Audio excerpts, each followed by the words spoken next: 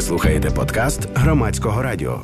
У програмі «Громадська хвиля» зараз новий гість – це Денис Блощинський. Він засновник фундації «З країни в Україну». Будемо говорити про, наскільки я розумію, це перший такий подібний фестиваль для ветеранів. Так, такого всеукраїнської події фестивальної також не було ще. В чому ж її особливість? Тому що насправді фестивалів зараз багато. Це масштаб, це охоплення, це різноманітність чи що? Можна сказати, що фестиваль творитиметься ветеранами, але не тільки для ветеранів. Дуже велика кількість різних локацій, і на 90%, мабуть, всі вони створені ветеранами. Коли стартував набір бізнесів, бо була така ідея зробити там десяток-півтора бізнесів ветеранських і їх представити, ми просто були шоковані, тому що у нас було майже під 100 заявок, і на алеї буде відібрано 50 ветеранських бізнесів, абсолютно різні сервіси, різні продукти, дуже цікаві, дуже такі навіть неочікувані для нас. На якій алеї, Денисе? Володимирська гірка, вона так, як сонечко, просякнута певними алеями, які відходять від головної альтанки. Головна альтанка – це буде така сцена, сценічний простір, і на кожній алеї будуть відбуватися свої певні дійства. І вся Володимирська гірка, серце Києва, вона буде наповнена дуже цікавими сенсами. І цей ветеранський фестиваль, він має дуже таку промовисту назву «Пульс гідності». Ми спеціально, коли формулювали цю назву, ми намагалися відійти від прямого слова «ветеран» і створити такий простір, в якому людина, перебуваючи кілька годин або день, безпосередньо доторкаючись до певних активностей, до певних сенсів, вона зробить начебто висновок. Так, ця територія – це територія гідності, і ось про що ветеран насправді.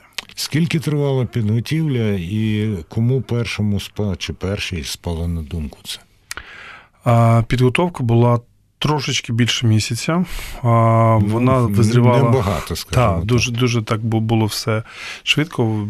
Безумовно, ініціатива була Міністерства у справах ветеранів, і пані Юля, пані міністерка, вона взяла дуже високу планку, і ми з нею знайомі достатньо давно, і мені дуже імпонує її така послідовна позиція в спокійному, зваженому доведенні певних речей на зовсім інші пріоритетні позиції.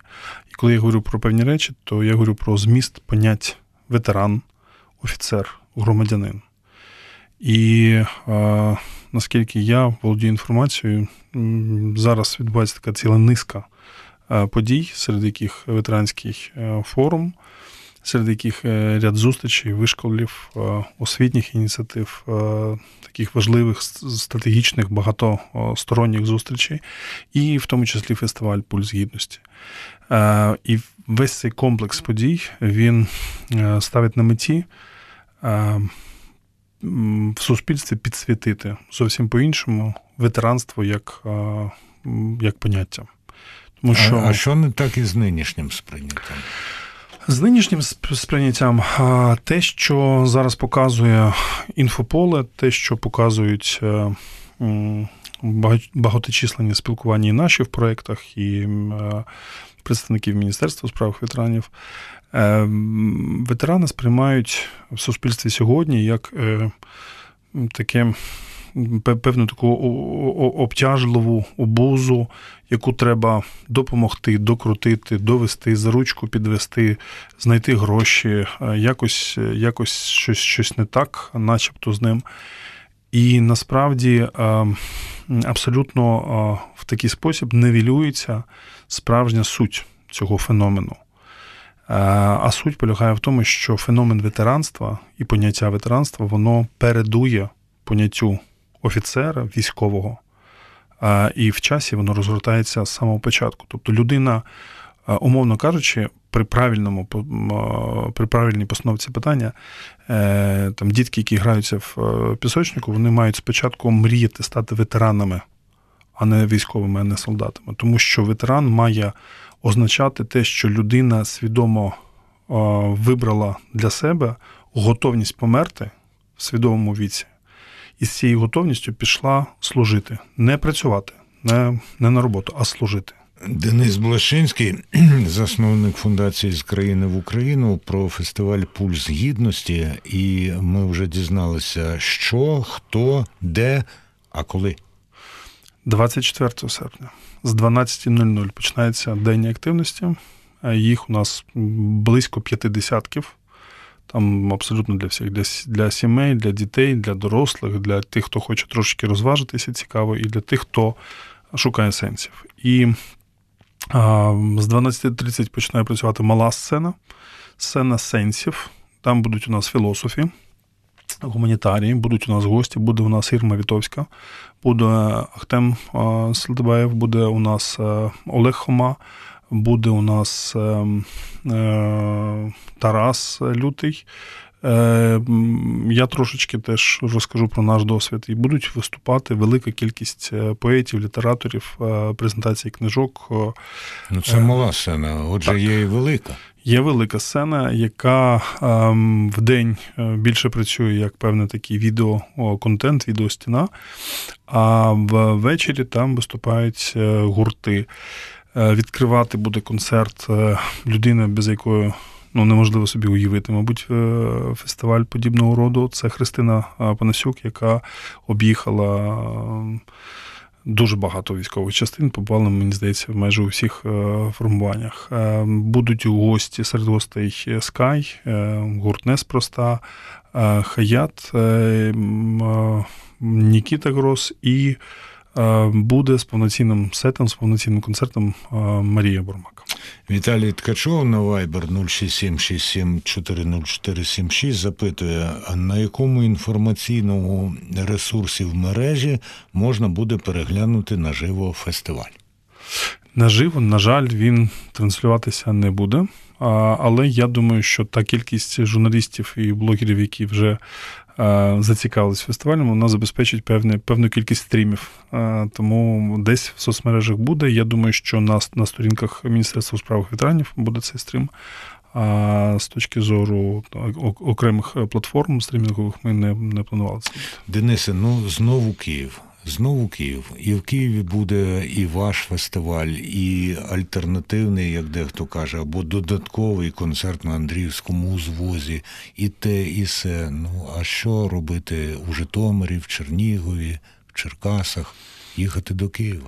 Цього разу я не думаю, що буде проблема навіть з обласними центрами, тому що те, що ми знаємо по нашим партнерам, по нашим дружнім громадським організаціям, такого святкування ще не було. І дійсно, нарешті в регіонах теж буде певна альтернатива дозвіллю. Але цей фестиваль, чим він буде цікавий, тим, що він планується як щорічний фестиваль. І, безумовно, я дуже на це хотів би сподіватися, що за кілька років він стане таким фестивалем, що до нього будуть доєднуватися і в різних регіонах також, і він отримає свої осередки по всій країні. Денис Блощинський, засновник фундації «З країни в Україну» і один із організаторів і рушіїв фестивалю «Пульс гідності», який в 12-й годині 24 серпня розпочнеться на Володимирській гірці, як тепер називають Володимирову гору, у Києві.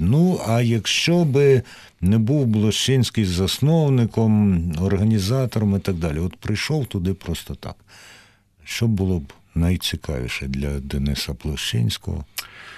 Звісно, для мене, як для Дениса Блощинського, була б дуже цікава мала сцена, тому що філософи і ті люди, які дуже зрідка в такому форматі виступають, вони будуть в концентрованій такій формі говорити про дуже важливі речі, які сьогодні потрібні суспільству, про чесноти, про гідність, про волю, про те, чи може благородна людина не бути гідною, і навпаки. До речі, про волю, гідність і таке інше. Запитання, насправді, воно стосувалося нашої попередньої теми, там, де була у нас Олександра Дворецька, правозахисниця, і Анастасія Рінгіс була на зв'язку. Вони співавторки спецпроєкту «Як ми будемо повертати Крим». Але я думаю, що Денис Блощинський цілком за природою своєю, за тим, що він робить, здатний відповісти на це запитання. Володимир на Вайбер нам написав таке. Перш ніж говорити про повернення Криму, потрібно зробити аналіз, що спровокувало агресію проти нашої країни. Переконаний, що саме зухвалі і образливі викрики в адресу Росії зі сцени Майдану 2014-го так званими лідерами цього Майдану.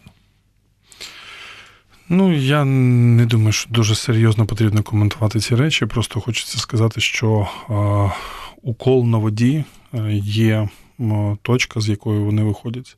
І виключно світоглядна широта і глибина поглядів дозволяє дивитися на 10-те коло і думати про те, що саме це перша причина. Чи дивитися в корінь на точку, з якої все це відбувається. Маємо дзвінок, будь ласка, ви в етері. Звідки телефонуєте? Запитання до Дениса Блощинського, будь ласка. Алло, добрий вечір, з Кропивниччини, Володимир. Пане Андрій, ви продовжували тему Криму. Я додам, щоб ви обривали от таких з проросійськими наративами про референдум. Хай подивляться там на Судети, подивляться, як Гітлер проводив референдум. Отак їх обривайте. А я про ветеранів. Можна? Так, звісно, чекаємо. От слава Богу, що наші владоможці не однорідні і президент не один. Бо Порошенко чи приватизував ветеранів. Згадайте, який вереск стояв, коли деякі ветерани проти Порошенка підтримали Юлю. А чи не ветеран Хомчак служив Зеленському, за що отримав подяку. Не дайте себе заколихати. Я просьба до ветеранів. Солодкими речами, як це сталося з ветеранами після Великої Вітчизняної війни. Будьте самі собою. Дякуємо. Денис Блощинський коментує. Да, бути самим собою – це дуже важливе напуття, тому що насправді ветерани, як представники такого явища, дуже важливо для суспільства, як певна така реакція на те, що відбувається в суспільстві, а саме на війну, і певні такі індикатори стану суспільства, в якому ми знаходимося, вони дуже часто потрапляють в такі маніпулятивні певні обставини, і їх намагаються використовувати політики.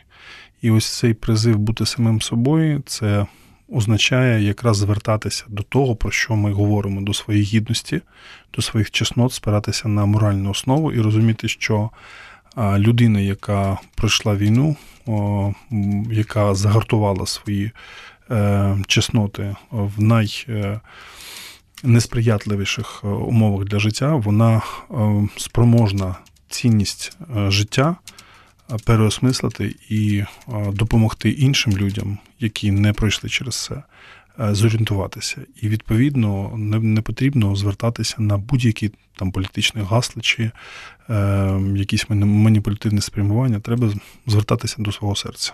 І останнє запитання, бо часу вже не так багато. Наскільки такий фестиваль, як «Пульс гідності», я навіть не кажу такі фестивалі, бо він справді досі унікальний і якийсь час і буде унікальним, просуває з країни в Україну?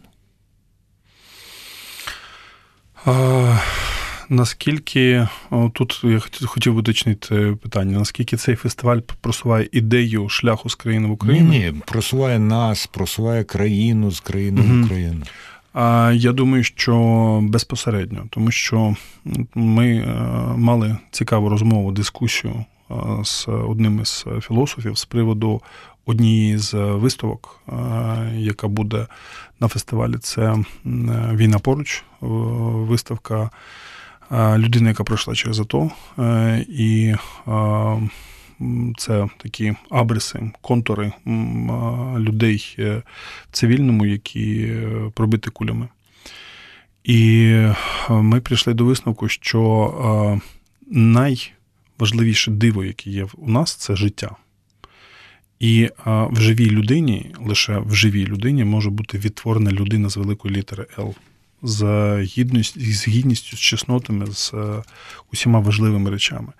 І ветеран – це той, хто може стати на заваді унеможливлення і знищення цього життя. Денис Блощинський, один з організаторів фестивалю «Пульс гідності», 24 серпня, Володимирська гірка, Київ. Ви слухали подкаст Громадського радіо.